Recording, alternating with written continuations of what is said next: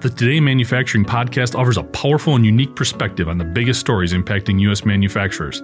Anna Wells, David Manti, and Jeff Ranke apply their experience as editors of industry-leading brands Manufacturing.net and Industrial Equipment News in providing in-depth analysis of the latest headlines. Their insight, along with a mix of humor and human interest, makes Today in Manufacturing a go-to source. Keep pace with supply chain challenges, electric vehicle developments, labor struggles, robotics, and more by listening, downloading, and subscribing to the Today in Manufacturing podcast.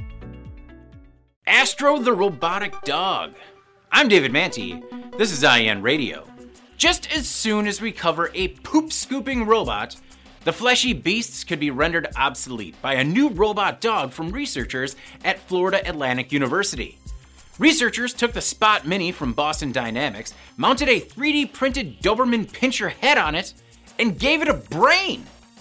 Astro was outfitted with a deep neural network, or digital brain, and it's being trained to act like a dog, like a really sophisticated dog.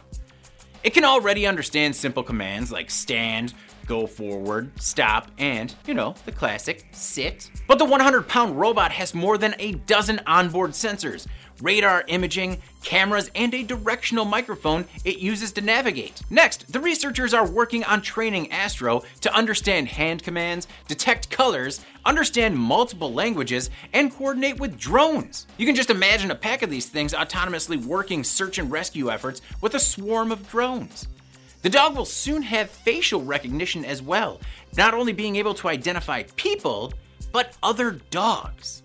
Other potential missions include detecting guns, explosives, and gun residue. Nothing on Astro's excretion yet.